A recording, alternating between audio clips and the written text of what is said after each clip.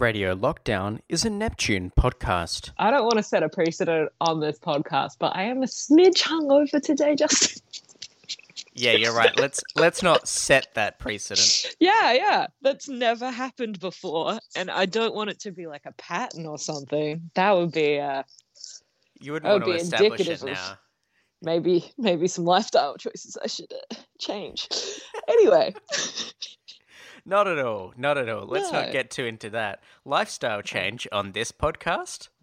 That doesn't sound like a thing we would talk about. Oh, dear. So, I've been all right. How have you been? That's good. I am glad that you're doing well. I didn't say that. I said all right. Let's not go Okay, nuts. all right. I'm sorry. I'm glad that you're doing fine, that you're coping, that you're surviving. One might say thriving. No, I one wouldn't wouldn't. say that, but you might want to say that. I don't want to. I'm doing all right. Just at the end of my first week of uni, studying all of that online. So that's been very interesting. I am not used to being a student, as it turns out. I haven't been a student for 5 years.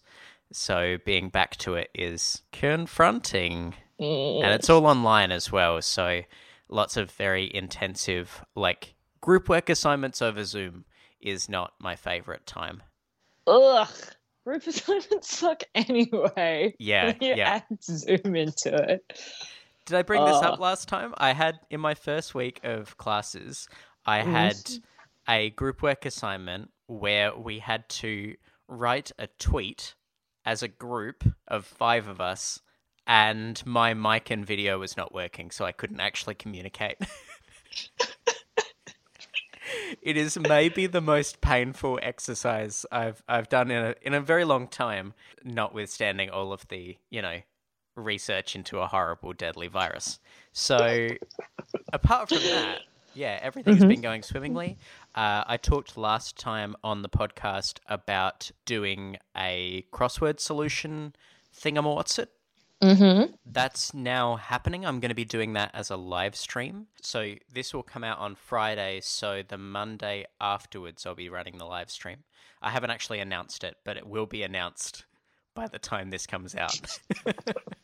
I believe in you. You've got this. Yeah. So on top of everything else, I've decided that I'm going to run a really chill stream event, which is going to be me explaining the setting and solving of cryptic crosswords. Yeah, they would be helpful. I'm bad at them. Well, then you should come along and participate on Twitch. It's like 40 fucking riddles. It's essentially that. I don't like one riddle. I like knowing words, which is crosswords, not knowing the answers to fucking riddles, which is some goddamn bullshit. Cryptic crosswords are knowing words plus knowing puns. So it is the intersection of both of my two interests. Yeah, how some people get really excited about escape rooms and they're like, yeah, it'll be really fun. We'll be locked in a place with a bunch of riddles. It's like, it's nightmarish. They're just like, oh, it has a horror element. You like that stuff, Darcy? The horror for me is trapped, timed, doing riddles. This isn't Rowan of Rin. It sucks. Your main problem is just social interaction in a riddle-based setting. Like pub quizzes, do you have a similar issue? Love pub quizzes because, first of all, there's, no time limits. Not really. There's no one there being like, tick, tick, tick, tick, tick, tick, tick. You're exiting this room depends on you answering this. I'm not locked in a pub doing trivia. That's true. If you run out, you don't get told you can't answer the next question. Yeah, okay. Yeah, in a puzzle room, I suppose, every riddle determines whether you get to move on to the next riddle. That's not true in a cryptic crossword, though. In a cryptic, you can just skip that one and move on. Yeah, I still hate riddles. Which is why cryptics are better than escape rooms. They take away one of your basic human rights, the freedom of movement. And they're like, your rights now depend on you solving riddles Take that stupid no mask wearing woman, put her in an escape room, and oh wait, that's prison. Maybe that's not such a bad idea. Anyway. So what you're saying is, at a time when people are talking about the deprivation of liberties as a reason to not perform basic social functions, you've decided to say that escape rooms are the real culprit to personal liberties, and that I kind of like this. We should divert all the anti-mask bullshit artists in the Put them in direction escape rooms. of escape rooms. Anyway, my anti-riddle stance has now been ably made. You may go on talking about your videos. Well, I, a riddle master, will be providing solutions as well. So it will not just be me going, I have a riddle for you. Woo! It will actually be me working through puzzles. And who's ever been a good person? Like, just like in stories and things, who's ever been a good person that's setting the riddle? No good person is like, hey, a good person will solve the riddles. It's always some creep in a cave being like, hey, do you want to leave? Well, to be fair, Gollum and Bilbo exchange riddles. So Bilbo is also giving riddles. Yeah, but that weird squiggly little freak starts it. Does he? Oh, no. He does. That's how he does. Yeah. It's okay. You're fine. We're fine here.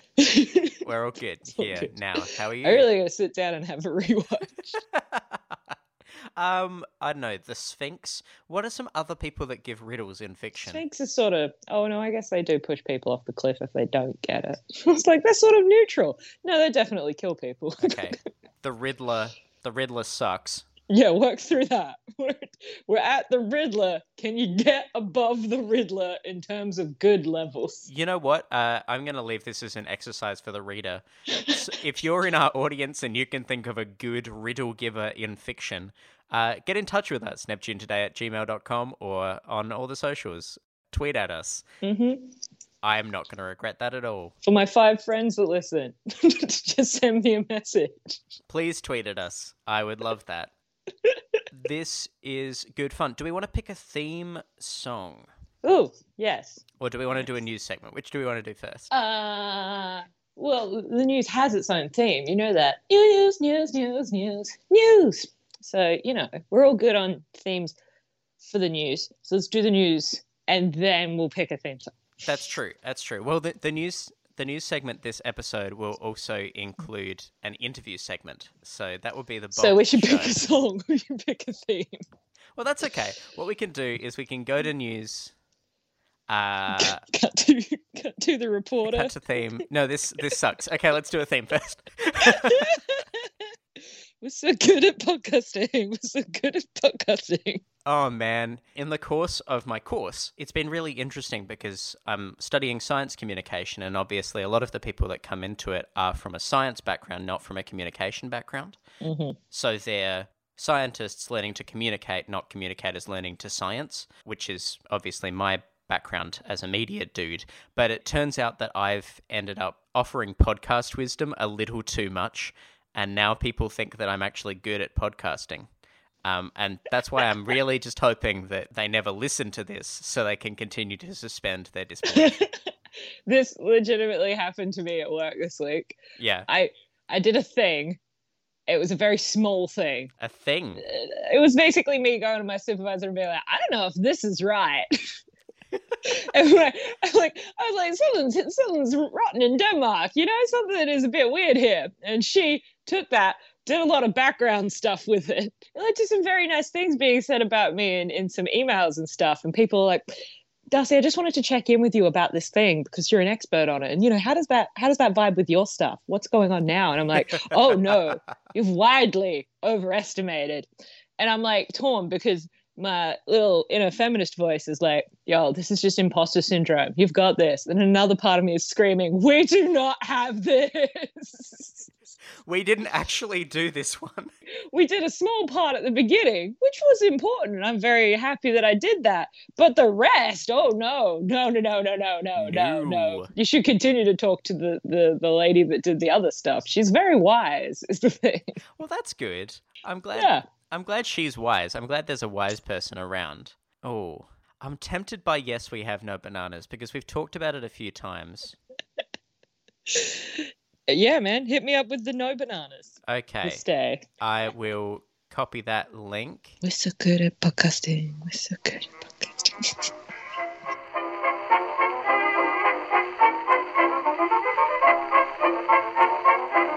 This is immediately great. What if they don't have any lyrics? What if they never explain the title? Oh no, we'll get there. Okay, maybe this is the instrumental. We are now 48 seconds into Yes, We Have No Bananas. Some of them have long intros. That is true.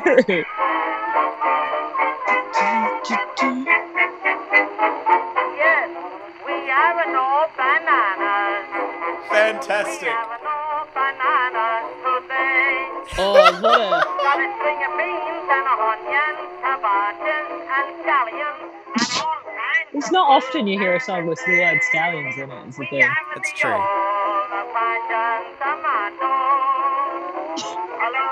So, what this person is doing with their voice. We have no bananas.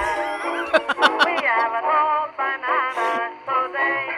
How do we feel about that? What's happening there? I would say that it sounds racist, but I don't know wherefore. Yeah! It's like vaguely evocative of somewhere, probably. I guess. Yes, we have no bananas. But where? Where is that? What's that place? Justin, did you just do a hate crime? Like, what's going on? I don't know, did I? Like, Schrodinger's hate crime. If you have to know what the hate crime was. Isn't that great? Tracy Jordan line in 30 Rock was like, I have learned the word black in every single language so I can tell when people are being racist. Look, please get on Twitter, jump on our social media, tell us why that's racist. Or if it's not, we're happy to be proven wrong. Yeah, no, I'm really happy if Yes, we have no bananas. If we didn't do a racism just then. I love it as a sales pitch where you're like, yes, we have no bananas, because someone's like, oh, cool. And then they just like list enough other stuff you could get. And I'm like, well, maybe I do need scallions. I don't know my own mind. And you're like, oh, shit. Came out with all these vegetables, but I have no bananas, which is what I went in there to get. It's like a trip to Kmart. Do you want to explain that analogy? Do you not go into Kmart with like, oh, I just need like a whisk or something? You know, you just go into Kmart and you're like, I just need this one thing, like a set of glasses or, you know, like a cheap pair of headphones or something. I just need these 3 things. Well, once you're in Kmart, the list starts growing where you're like, well, that's a cute top. I do need this fake plant. Green is a color that helps people concentrate and it looks so cute. And we'd be like officey, but like warm, you know? And then you have 14 things. You're like, why do I need this? It's just like a hexagonal prism, but it's gold and I need it. And I don't know why. And then it's too late. You've already bought it. You're in your car. You're going home with your hexagonal prism. Well, sorry to take you from your other running theme of the show, which is advertising random products. Do you need a hexagonal prism? I do need it desperately. Yeah. Do you already have like a triangular prism? And you're like, I've probably got enough prisms. That's what they all think. And then they walk in those dreaded doors, and you're like, hexagons are really in this summer. You know, it's the thing. I have absolutely no way of continuing this bit. You just list off shapes. I'd be happy because I was so overjoyed in the middle of my sentence and I went, hexagonal prism. That's the thing. Look, you did great. You did great here. You teed me up nicely, and I have swung and missed. To what were we talking about? You know what I did? I didn't swing and miss. I let it go past, and it was a strike, but I thought I was going to get walked because you were going to run out of steam. So that's embarrassing for me. An elaborate baseball message. But luckily, the baseball metaphor has brought us straight home. It's a home run, Justin. It was right there. Take me out to the ball game, indeed. Let's do the news. The news? With that classic news theme. News.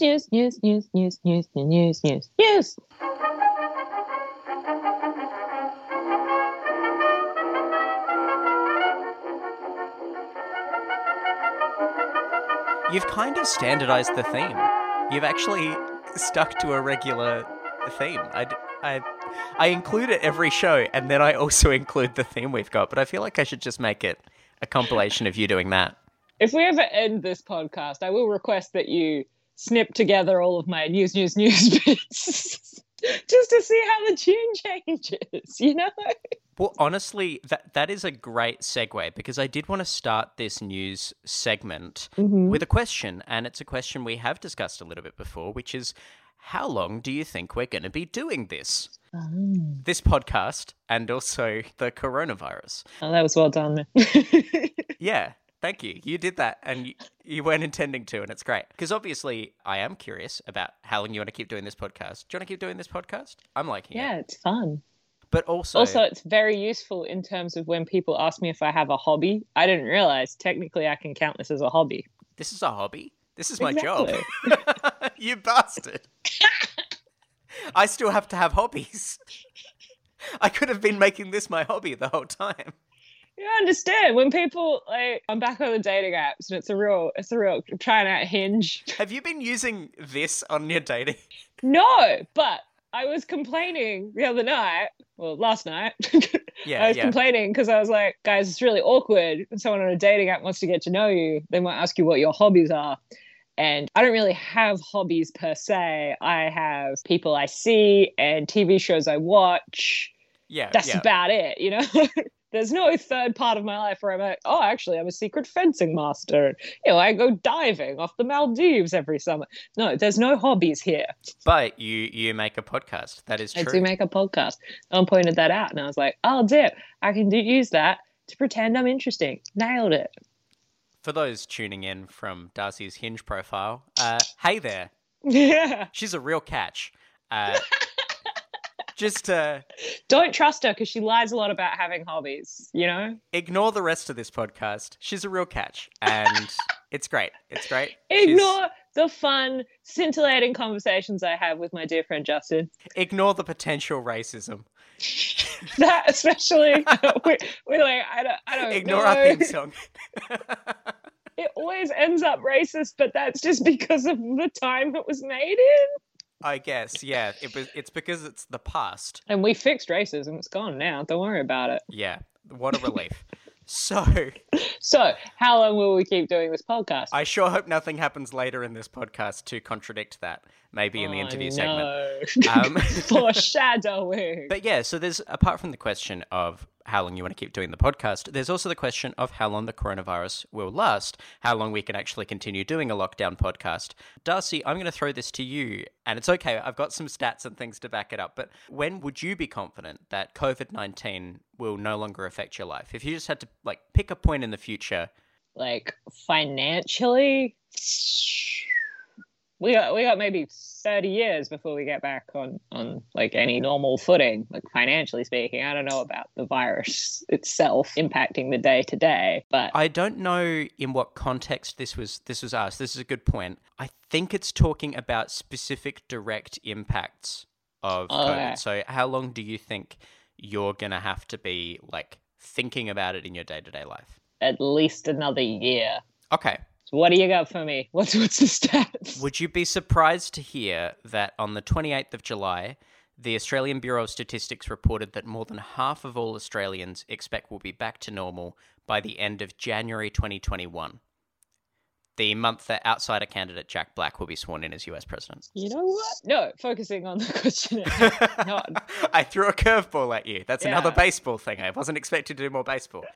But yeah, so the majority I wouldn't be surprised by that, to be honest, because, New Year, new beginnings. You see a lot of the meme where you're like, 2020, and you're like, oh, this is going to go on beyond that, though, right? We're not going to click over and it's going to be like, well, cleared that up. But I understand the impulse, and gosh, I hope it happened. That would be real neat. Justin, do you have some stats that say that everything will be okay soon? Because that'd be so cool.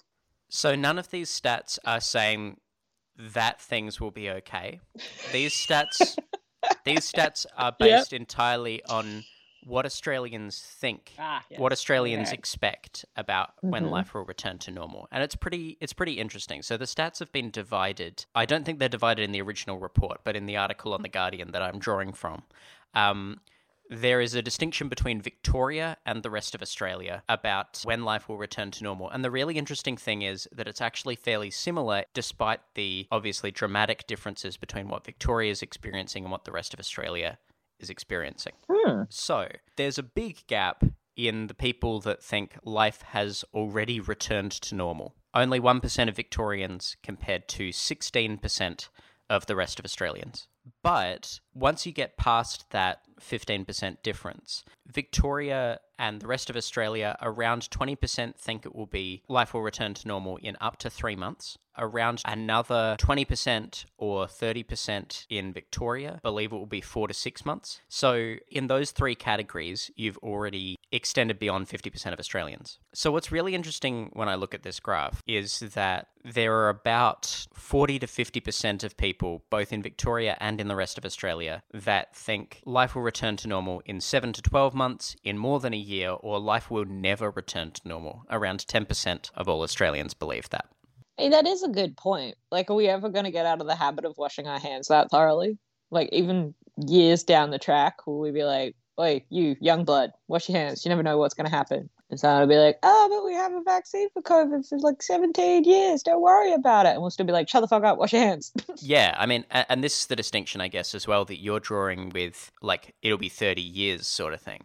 Because, yeah, certain ramifications I think we're going to see, lasting a much longer time. I also think the study is potentially a little prejudicial by saying, life has already returned to normal, then 3-month period, another 3-month period, then a 6-month period, then infinitely more than a year. And then never. Like, those are weird segments. It'd be interesting if people were just simply given a piece of paper and were told to write a number on it, and some people wrote 30 years and some people wrote 5 minutes. That would be a really interesting thing, but I'm worried that it is a little bit like people have just picked the middle number. I don't know. So when do you personally feel like we might get back to some sort of normalcy? Oh, life's already returned to normal, Darcy. Don't you agree with 16% of Australians that life is basically fine now? Aren't they sweet? What are they doing in their day to day? My favorite part of this graph is that little bit of text down the bottom where it says the data excludes those who don't know or who say life has not changed at all. And surely that excludes everyone. Either life has not changed for you or you have no idea when it will return to normal. That's every person. So actually, this data is all bullshit.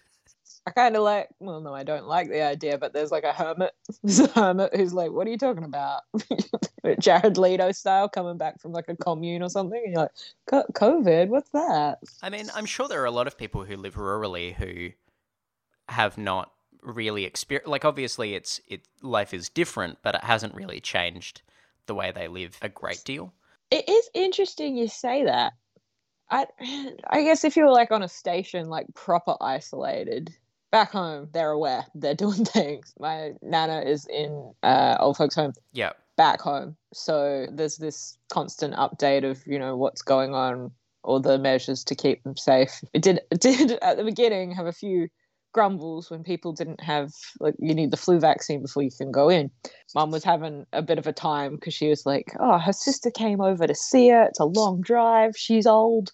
Obviously she's got the flu vaccine for all of these reasons." So I'm like, "Mum, she needs the paperwork."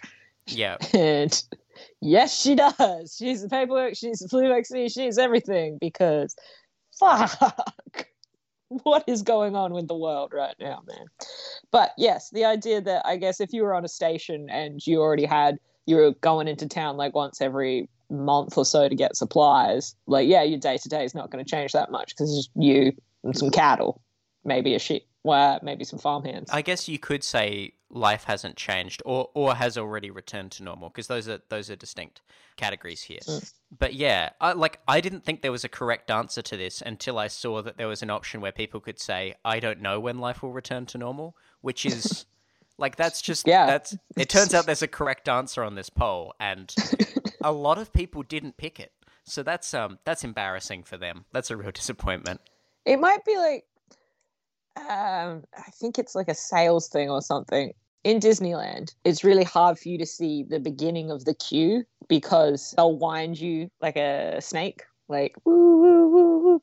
So the line will always seem like it's moving. And that's to make sure that you always think that, oh, it'll just be another 5 minutes. It'll be some sort of manageable amount of time that you can wait. So maybe our brains, like humans, aren't designed for long-term thinking. We're, It's like, I'm probably bastardizing this, but there's a theory that every tech innovation that has ever been predicted has been predicted to happen in about 20 years' time. If you want to just pick a tech innovation, when people have said, oh yeah, we're going to have, electric cars completely replacing petrol cars, oh, that'll happen in about 20 years. And it's been about 20 years for the past 20 years. So people's ability to predict the future is profoundly terrible. What I do think is really interesting about this is the way that it reflects, the way that we talk about it, the way that we discuss it, and as well some of the government messaging around coronavirus, which leads us neatly to the interview that I have for us today. Hey, let me pull that up. I did such a good segue. You did so good. Would you mind introducing yourself for a podcast audience? Of course. I'm Ellen, and I'm a psychology graduate. I'm not at all qualified for anything, but I've been reading a lot of articles around coronavirus. I've definitely been around listening to psych podcasts, and I was within your house, so it was easy to interview me. That is true. It is great. As a part of our ongoing series of I bring people onto the show to help me out while I'm very busy at the moment, you have volunteered as tribute. I have. So I greatly appreciate that. What do you have for us today? Well, a lot. So buckle in. I wanted to... Oh, good. Yeah, I wanted to have a bit of a conversation about the messaging around coronavirus. So that involves the messaging that comes out through different channels, their usefulness, and then how people may digest that information in different ways. Yeah, cool. And hopefully that'll be interesting. Well, we'll see. I'm sure it will be. If it's not interesting, then it's not any worse than, most of what we put to air, so that's okay. Oh, good. Yeah. Of course, this ties into a lot of what we've talked about on the show. Yes, it's one of those things about psychology where it kind of relates to everything. Even the KFC stuff, it's like that, Great. Super relevant. I've really been wanting to bring it straight back to KFC. Not a week off for me. Oh boy, just KFC 24/7. Let's do it. Let's go there. The craving has been pretty strong since you talked about it, so. Oh no. It's high in my priorities. That was not my intention. Anyway, I'll kick off. Please do. One of the first papers to come out from the psychological community about COVID-19 was a rapid review by The Lancet, full title, The Psychological Impact of Quarantine and How to Reduce It, Rapid Review of the Evidence. So this came out in February, so prior to the declaration of coronavirus as a global pandemic, when it was just a burgeoning baby pandemic. You made it sound adorable. Yeah, it was pretty cute. And then it was really bad. It was like a really bratty toddler, and you're like, oh shit, I shouldn't have had this baby.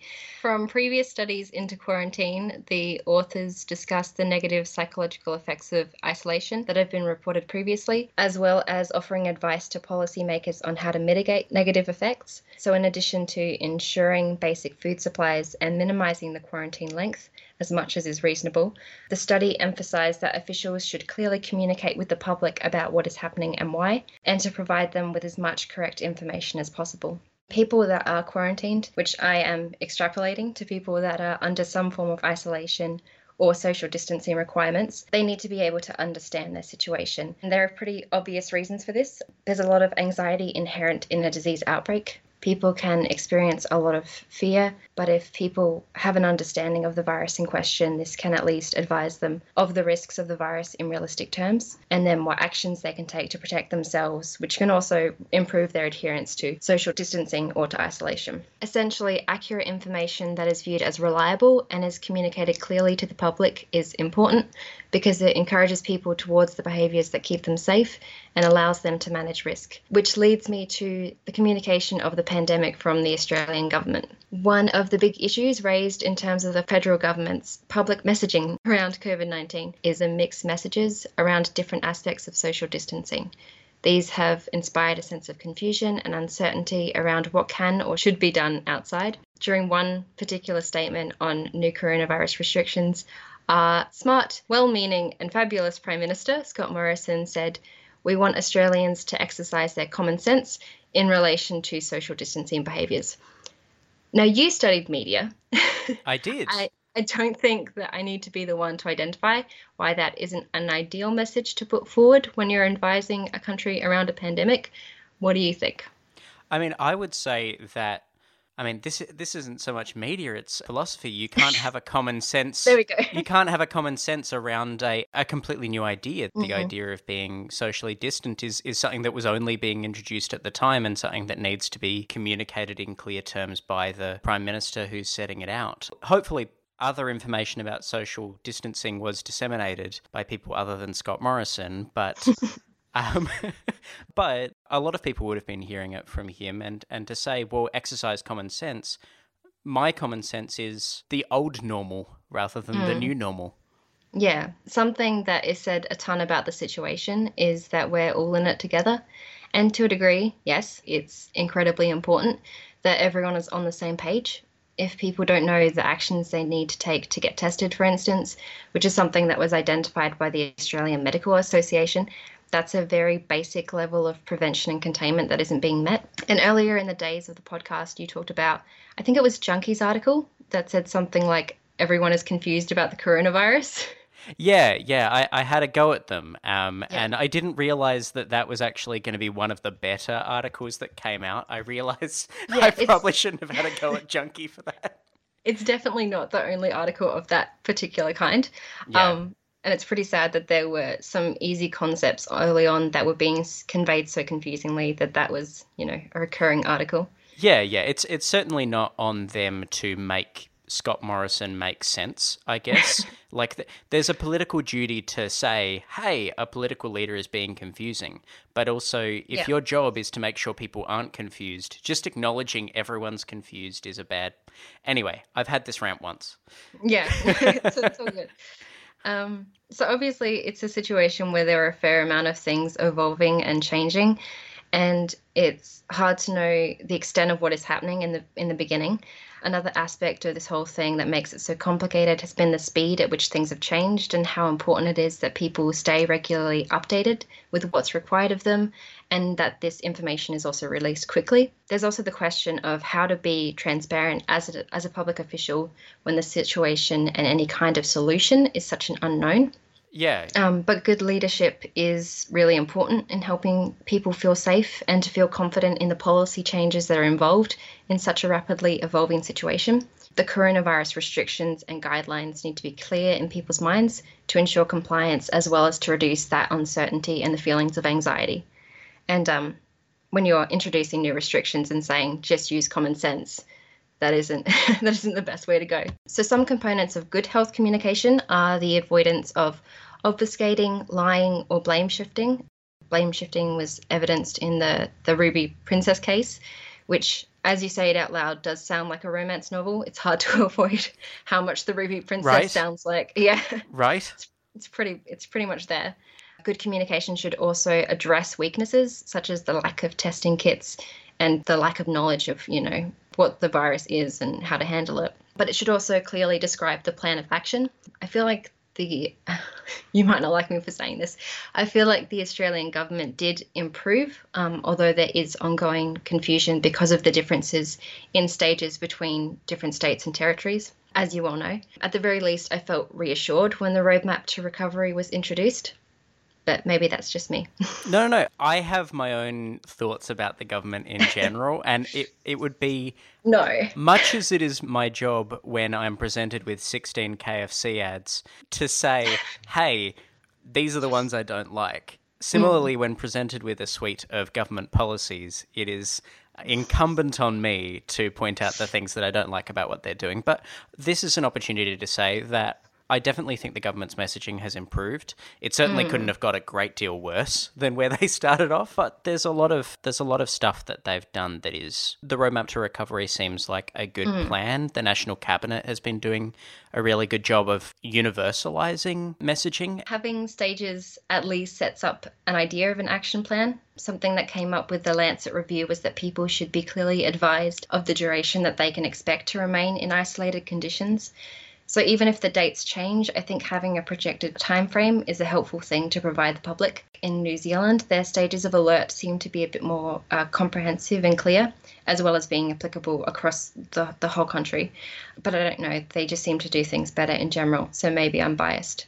Well, you asked me ahead of time to prepare. I've prepared nothing for this apart from I have a couple of clips of politicians mainly addressing people around the coronavirus, and this might be a good opportunity to drop one of those in there. So I have, now which one of these should I pick? I think I will pick, so this is a video of Jacinda Ardern, the Prime Minister of New Zealand. Love her. Announcing the extension of the level 4 lockdown. Tēnā koutou katoa, ngā mihi nui ki a koutou.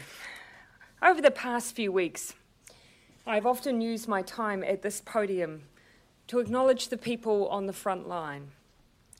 Today I want to remember the people in New Zealand who have lost someone to COVID-19, or the many more who had the terror of almost losing someone.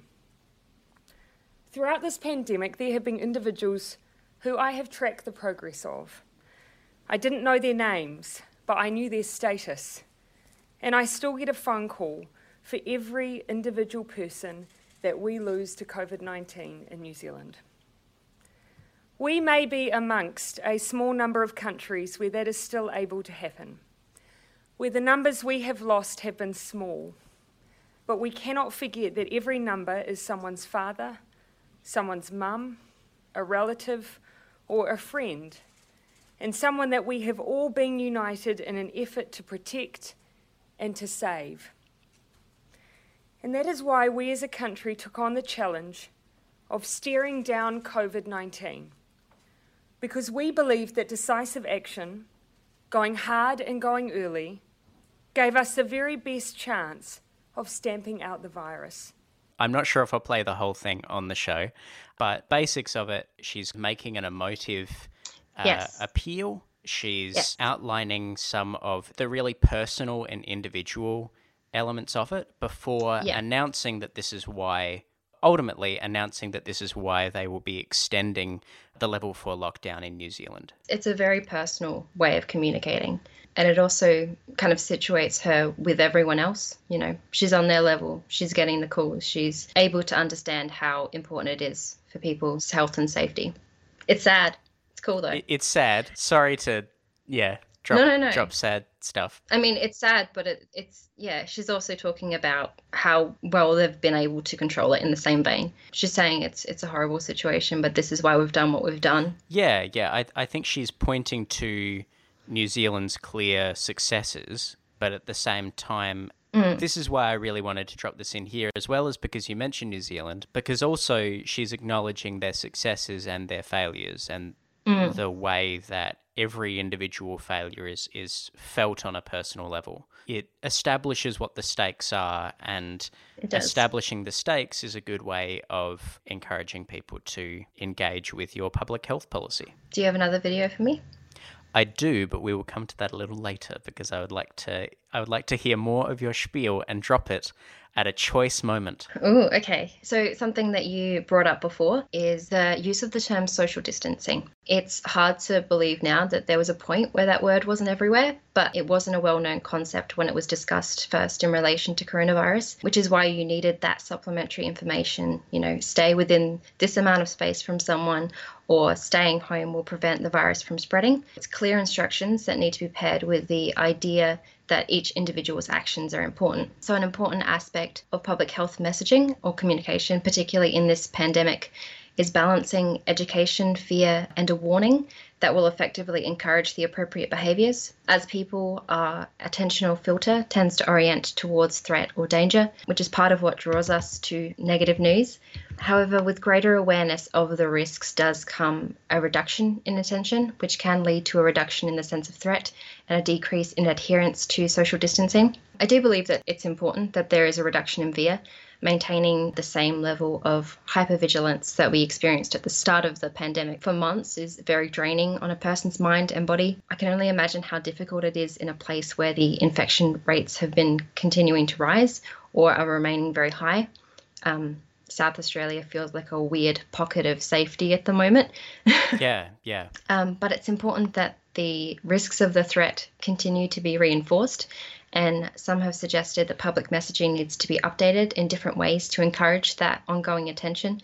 So having a bit of novelty and difference in there to spark attention again. It's obviously still important. There are increasing cases in Australia now that indicate that people have relaxed social distancing enough for community transmission to be happening. So it's important when using what is known as a fear appeal in messaging. There needs to be a balance of moderate fear arousal combined with a clear and attainable solution presented for the message to be persuasive and for people to be encouraged to act on the fear of coronavirus in responsible ways. Too much fear and you lose people. They might defensively avoid the news or conversation around the virus as it's too anxiety arousing. I think what we saw in Jacinda's case is that she was using some of that fear, but obviously she has previously presented a good solution to deal with it.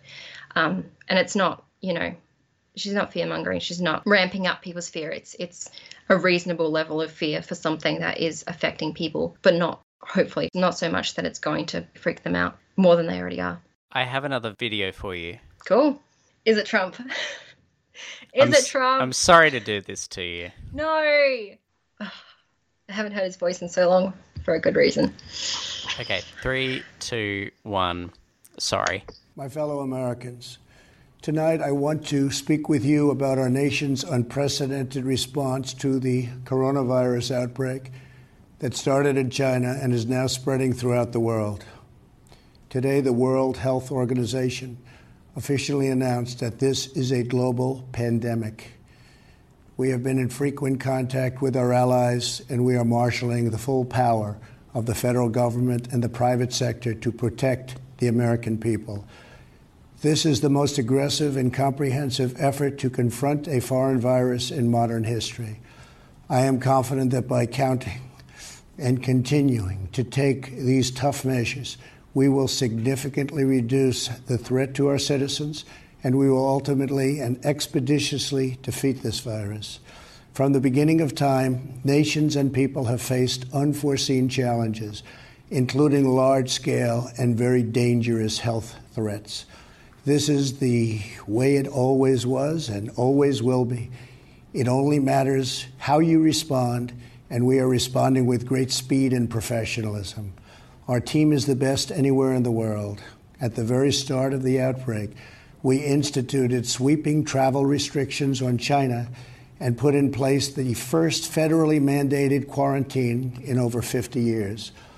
We declared a public health emergency and issued the highest level of travel warning on other countries as the virus spread its horrible infection.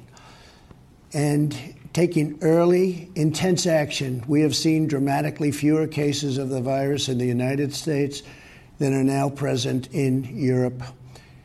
The European Union failed to take the same precautions and restrict travel from China and other hotspots.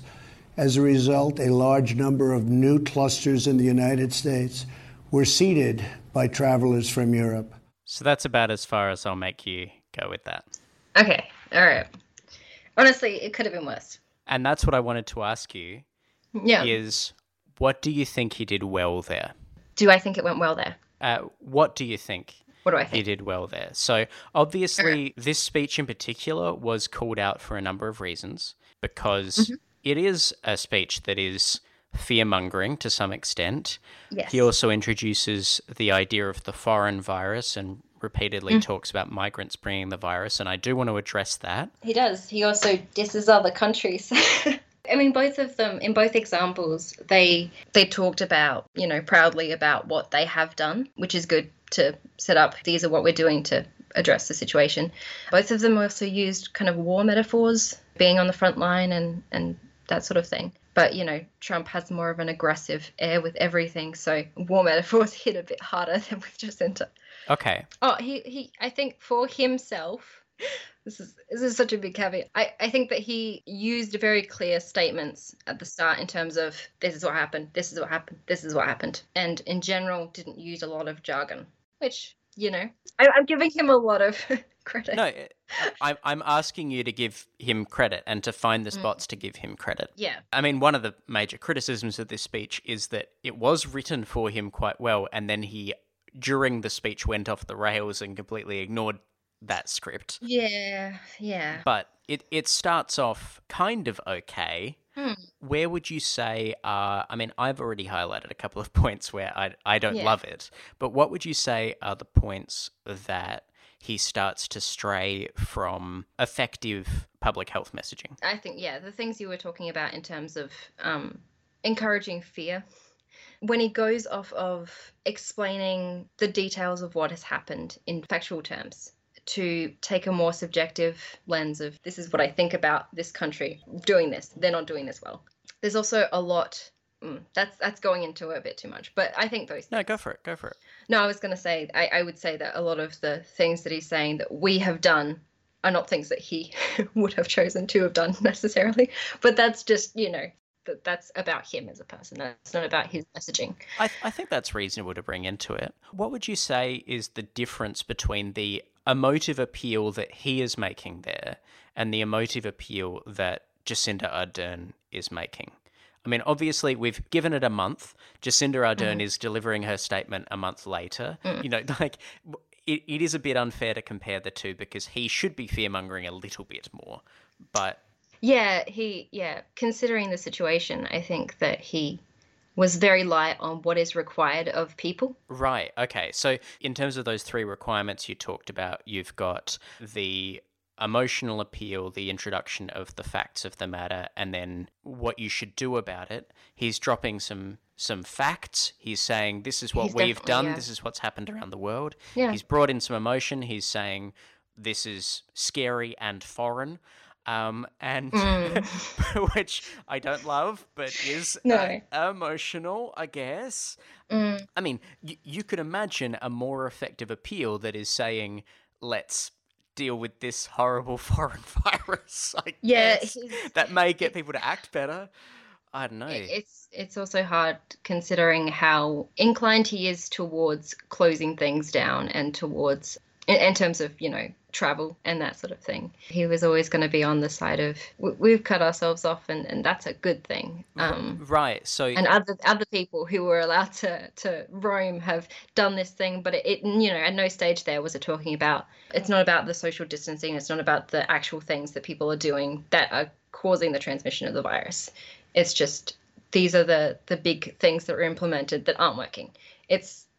Anyway. So what you're kind of saying there is that Jacinda Ardern is acknowledging things that are different from normal, and you might actually say that for Trump, saying we're going to close the borders as his first policy action isn't actually very different to what he normally might say. No, that's, exactly. And therefore is not necessarily conveying we're doing different things because this is a very serious matter. Because he just likes closing borders. That's kind of his whole shtick. I think the timing of those two videos is also, obviously important. But like you said, considering the timing of them, he should be encouraging a lot more practical actions than he is. Jacinta also didn't talk a lot about what is required, but that's because at that point, people already knew what was required. They were already doing it. I do have another video, which is Jacinda speaking literally on the same day as Trump. Ooh. But it is not in the context of a press conference. So I'll drop that in at some point, but I expect that we will come to it naturally in the flow of conversation. So I want to let you hopefully take us there. Sure. So, as well as fear appeals and emotive messaging, there's the question of whether the messaging is appropriate to those who are receiving it. The information campaigns and mass messaging texts, they're good for getting across the basic information that everyone needs, as long as they're across many platforms, so online and in public. It's harder to ascertain whether the Australian government is doing a good job of targeting information to the audience who need to hear the message more. Representatives of migrant communities, for instance, have been discussing the need for policies and programs to focus on migrants and refugees since the early days of the pandemic, due to that language barrier in the communication of important health information. Due to the nature of the virus, rapidly changing information has been disseminated by the Australian government in blanket statements, which can be difficult for people of culturally and linguistically diverse communities to keep up with. One review in these communities found that, as you would expect, individuals tended to be more confused about the situation, and they had a greater reliance on non-official sources of information. So it's important that people have access to correct and appropriate information. The translations of COVID-19 health information from the Department of Health have been criticised for communicating at a formal or advanced literacy level that is not entirely accessible. So that's one area where, you need the information to be reaching them on a level where they can actually access it. That's really interesting. So you're saying that the translations, if it's been translated into Malay, I don't know, I'm just picking a language. I think it said that it was translated into 20 different languages, and then translators looked at the information and they're like, some of this can only be read at the university level. When was this? Because surely those translators should be going, well, and here's the language you should be using, right? Well, that's the thing. I think some of that came up. There was a report that I think I don't have this on my notes, but I think it came out in March that there was a report that identified specifically that this language barrier could cause an issue with these communities because, as I've said, they're going to get information from other sources if they can't get information from government officials that they understand. Right. And then later, especially in relation to the situation in Melbourne around the lockdowns in buildings with migrant people, they talked about how that information from the Department of Health was not at the right level. Right, so this is something that was addressed in March and then again in July. It's come up later, yes. Okay, yeah. So this is something that you would have thought they'd have addressed in 4 months. Yes. But they didn't. Okay. That's more concerning if it was raised in March. And I mean, it shows an inattentiveness considering that we had a drop in cases where those sorts of... Like, you can understand why in the first weeks of March when a lot of things were happening, maybe that's not the first thing that... I mean, you would hope that it would be something they would get to eventually, but you'd hope it kind of filters through because they're just kind of going for a scattergun mass appeal in the early days. Yeah. But 4 months is... Yeah. That's rubbish. Yeah, it's not great. That's really bad. Sorry, agree, I don't have more to say. That's shithouse, no, actually. And it's really... It's sad. Yeah. In order for this sort of crucial health information about the coronavirus to be communicated on a large scale, government officials do sort of need to act as a conduit for medical professionals, particularly to disseminate information based on scientific evidence, as well as to translate this evidence to language that lay people can understand. Literally in some cases. Yeah. Early on in the pandemic, there were missteps by key health authorities who seemed to be underestimating the seriousness of the virus. I think this happened with a lot of people. This is the danger of trying to communicate when having such an unknown thing going on. And it's been suggested that this may have set things off on the wrong foot and legitimized the portrayal of science as an inadequate way to resolve the situation. But ultimately, experts making mistakes are still the experts. Yeah. Which leads me to a mini tangent that isn't just in relation to coronavirus. Go for it. But there is... Rant, mini rant. It is somewhat related, just not exclusively to coronavirus. So there is an increasing need for people to be informed of how to identify misinformation, particularly digitally. So having that media or digital literacy as well as health literacy. And if you will allow me to plug another podcast here, or if you want to cut it out, that's fine. How dare you? I'd recommend the recent episodes of Sawbones around health literacy and health data and the issues that are involved in unpacking scientific information as a layperson, because they kind of talk about how to look at science data as a person that isn't involved in the health or science fields. If you would like to listen to a different Justin Mack talk to his partner as the eldest of three brothers and a podcaster. Wait, is that Justin? Yeah. It was Travis. Travis is the middleest brother. I know. So if you would like to hear your oldest brother, Justin Mack, after this, speaking to his partner about health literacy, go listen to Sawbones. Until then, I'm your oldest brother, Justin MacArthur. She's a lot more eloquent and well-informed than I am, so I would go there. I mean, yes, but you're doing great. Cool. Both things are true. Professor Mark Andreevich, expert in social media, has stated the need for improvements to people's health literacy and to their ability to identify misinformation campaigns, particularly as the saturated and rapidly changing state of contemporary media makes it difficult for the government to debunk misinformation campaigns as they are occurring. So there needs to be that interference stage where people are able to first recognize this is misinformation, and then when it comes up, they don't pay attention to it. So whether or not people receive accurate information around coronavirus, it all depends on whether they understand it and how well it is presented to them. Some basic pointers for critical reading that maybe the audience would want to know are to consider the source and the source's source, ask what the article seems to be trying to achieve, and to check your own biases. But ultimately, science communicators need to make sure they are reaching others outside of the realm of the scientific community through a variety of platforms, and this involves minimizing that jargon. And listening to podcasts. Yeah. That's one of them, right? That's one of the things they said. I think it's good. Your education's so relevant right now. How good. It's fantastic. That is actually part one of an interview. So we actually do have a second part coming next week. But I'm very pleased with how that turned out. It's very nice. And thank you to Ellen good interview. for coming on the show. She's very wise. I mean, I'm not sure that it's a good interview. I think it's just that she is smart and good. Aw, yes, she is. It was well communicated. I'm saying that purely professionally speaking. No biases. No biases. Justin, your very lovely girlfriend told me that I have to check the author and the author's author and where you wanting to be achieving there. And you know what? Think you got some biases. I can't think of any, but if I spot any, I'll let you know. Oh, well, I'll trust that. Then. That seems fine. No more worries about that. I'll fix it in post. If there's any biases, don't worry, I'll edit them out.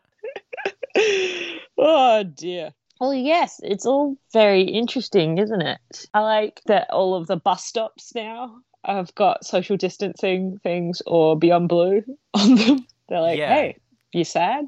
You're washing your hands? I am sad, and I am washing my hands. Thank you, bus stop. You. The bus has got my back. The buses are teaching me some valuable lessons at the moment because some of South Australia is like, it's probably all good now. And teaching you to have that very good fuck politeness, as my favourite murder would tell us. So when there is an entire bus and the person sits in the seat in front of you, like not socially distancing at all, you have to go, well, I'm going to be the weirdo that moves, I guess, because I don't want you there.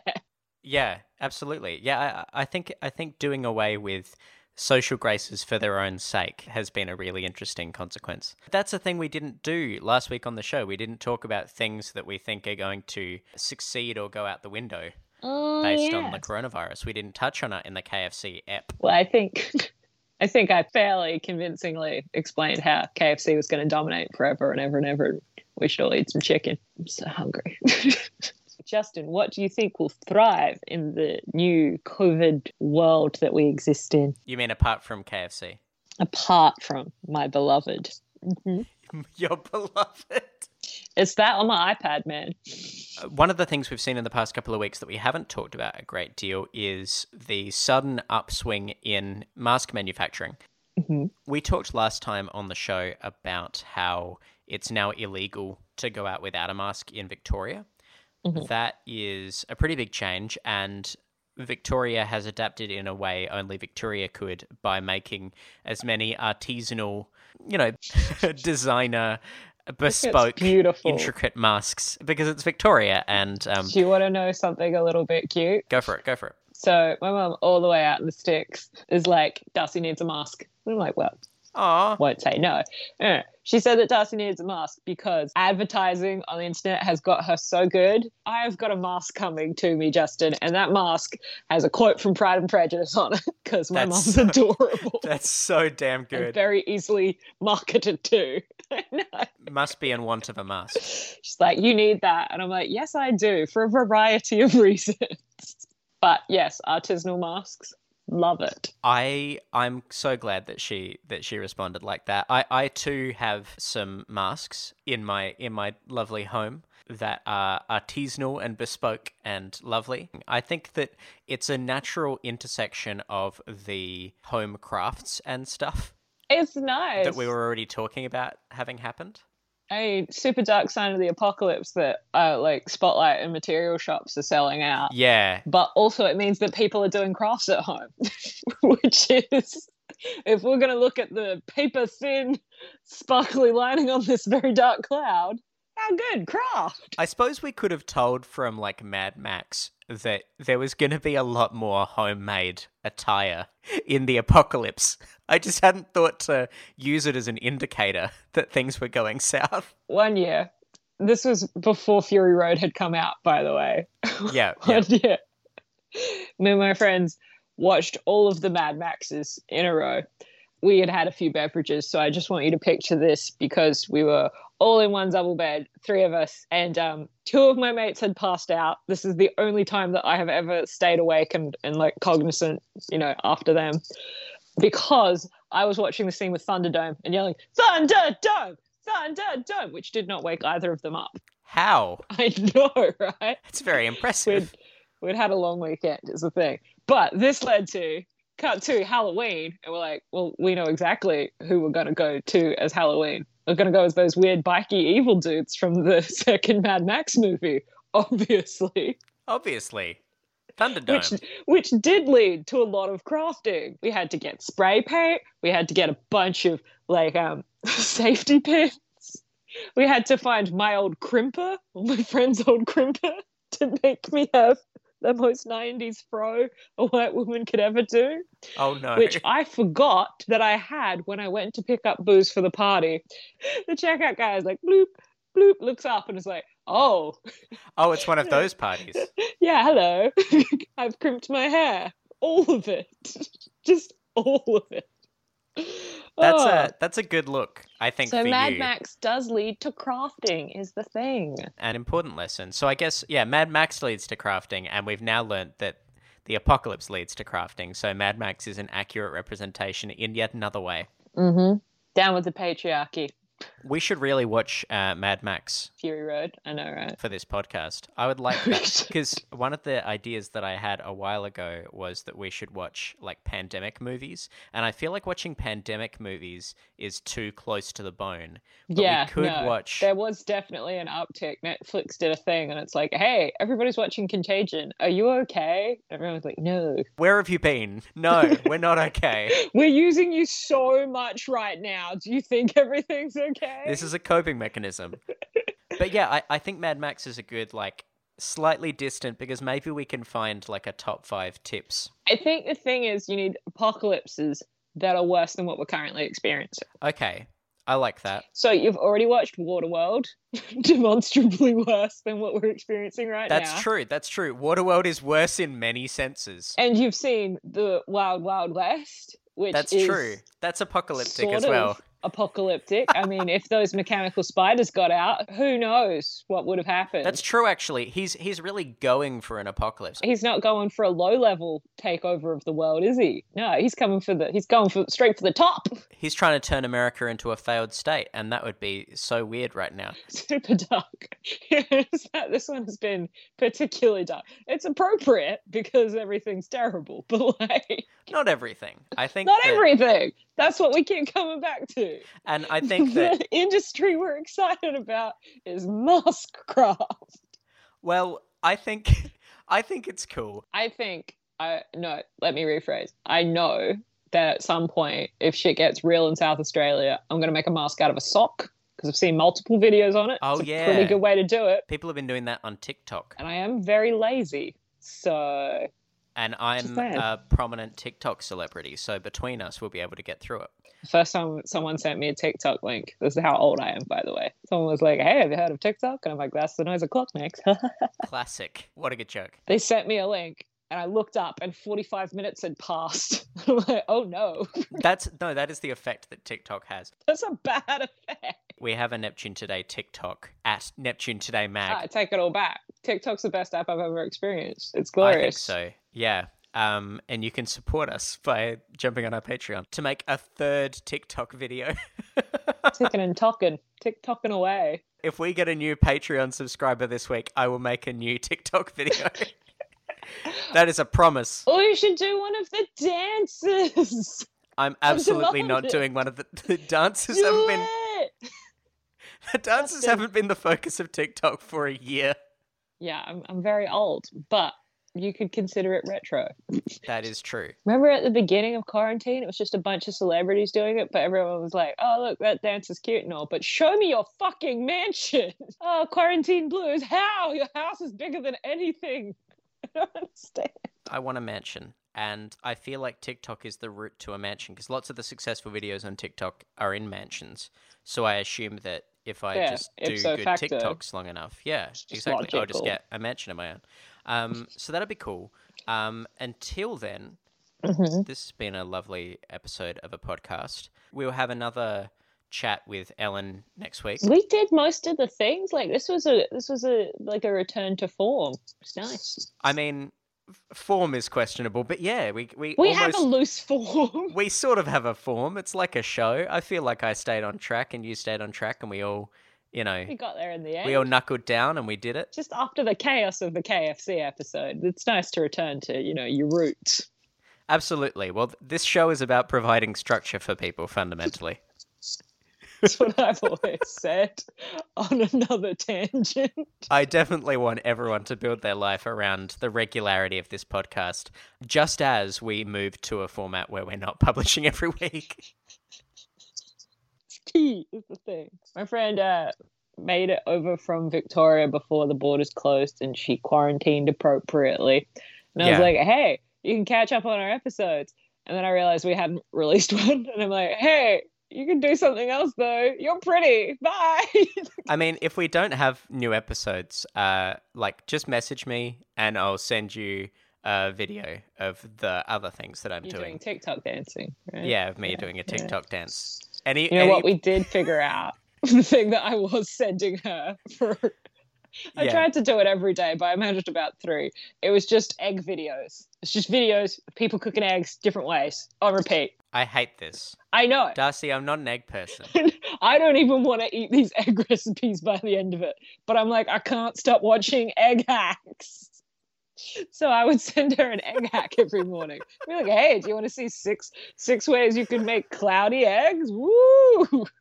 Anyway, we were wrapping up. We were. Yeah, do you want to But end this? It was great talking to you, Justin. I can't wait to see you in what is it, 2 more hours? Yeah, let's go get chicken. Oh my God, guys, we're going to go get chicken, but it's going to be fancy chicken. It's going to be Yeah. swanky. Shout out to Nola. Please give us free shit because we mentioned you on our one good episode. Wait, one last thing before we go. You Oh, know please how do. Last week, or wherever it was, we were talking about the just another KFC thing. I'm so sorry. Oh, God, Darcy. We were talking about the paper it was sitting on and whether or not the fancy, it was black and white paper and it looked a little bit like, ooh, KFC gone artisanal. Yeah. So it turns out normal packaging at most places, but there's a new one in Rundle Mall that has the aesthetic where they're like, "Oh, don't mind us. We're just, your local chicken shop. Ooh, artisanal, come in. Ooh, it's all black and white and we're fancy." What? Yes. And I believe that I saw someone exiting and it had the fancy wrapping. It's like the KFC flagship or something. No, that's monstrous. Okay, we'll have to talk about this I had next to share week. that with you. Anyway. I mean, we Yes, have to. good This is a chat. deep dive. Sorry, Ellen. We're getting rid of the second segment. We're talking about this for the whole next episode. Cancel that. We've got to talk Cancelled. more It's already about recorded. What the fuck is going on with KFC? All right, bye. I'll catch you later. See you for And chicken. bye, our adoring fans. Goodbye. Thank you for putting up with us once again. Mwah, mwah. Farewell. Go eat Farewell. chicken. Oh, Oh, dear. man. We stopped recording like 45 minutes ago. That's fair. That's fair. You've been listening to Radio Lockdown, a Neptune podcast.